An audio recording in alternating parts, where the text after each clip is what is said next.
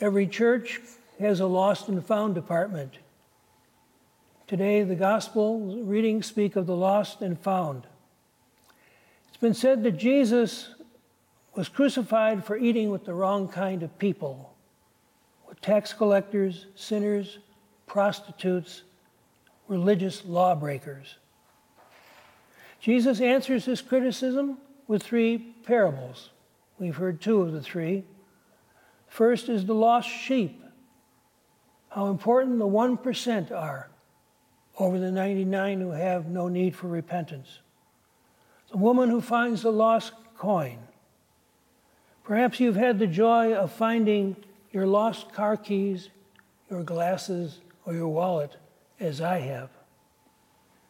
Perhaps you prayed to St. Anthony and you've recovered what was lost.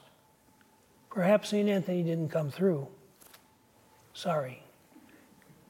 But God's greatest joy is not when we find things, sheep, coins, wallets, but when those who have been missing from our communities and families, those who are lost, are found.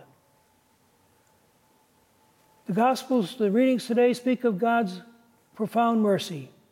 First, reading, Israel commits the sin of idolatry.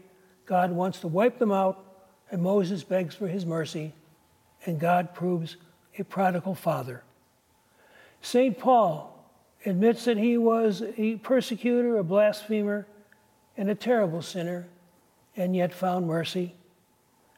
Prodigal son we did not hear of, lived the life of a playboy, sowed his wild oats, reached rock bottom.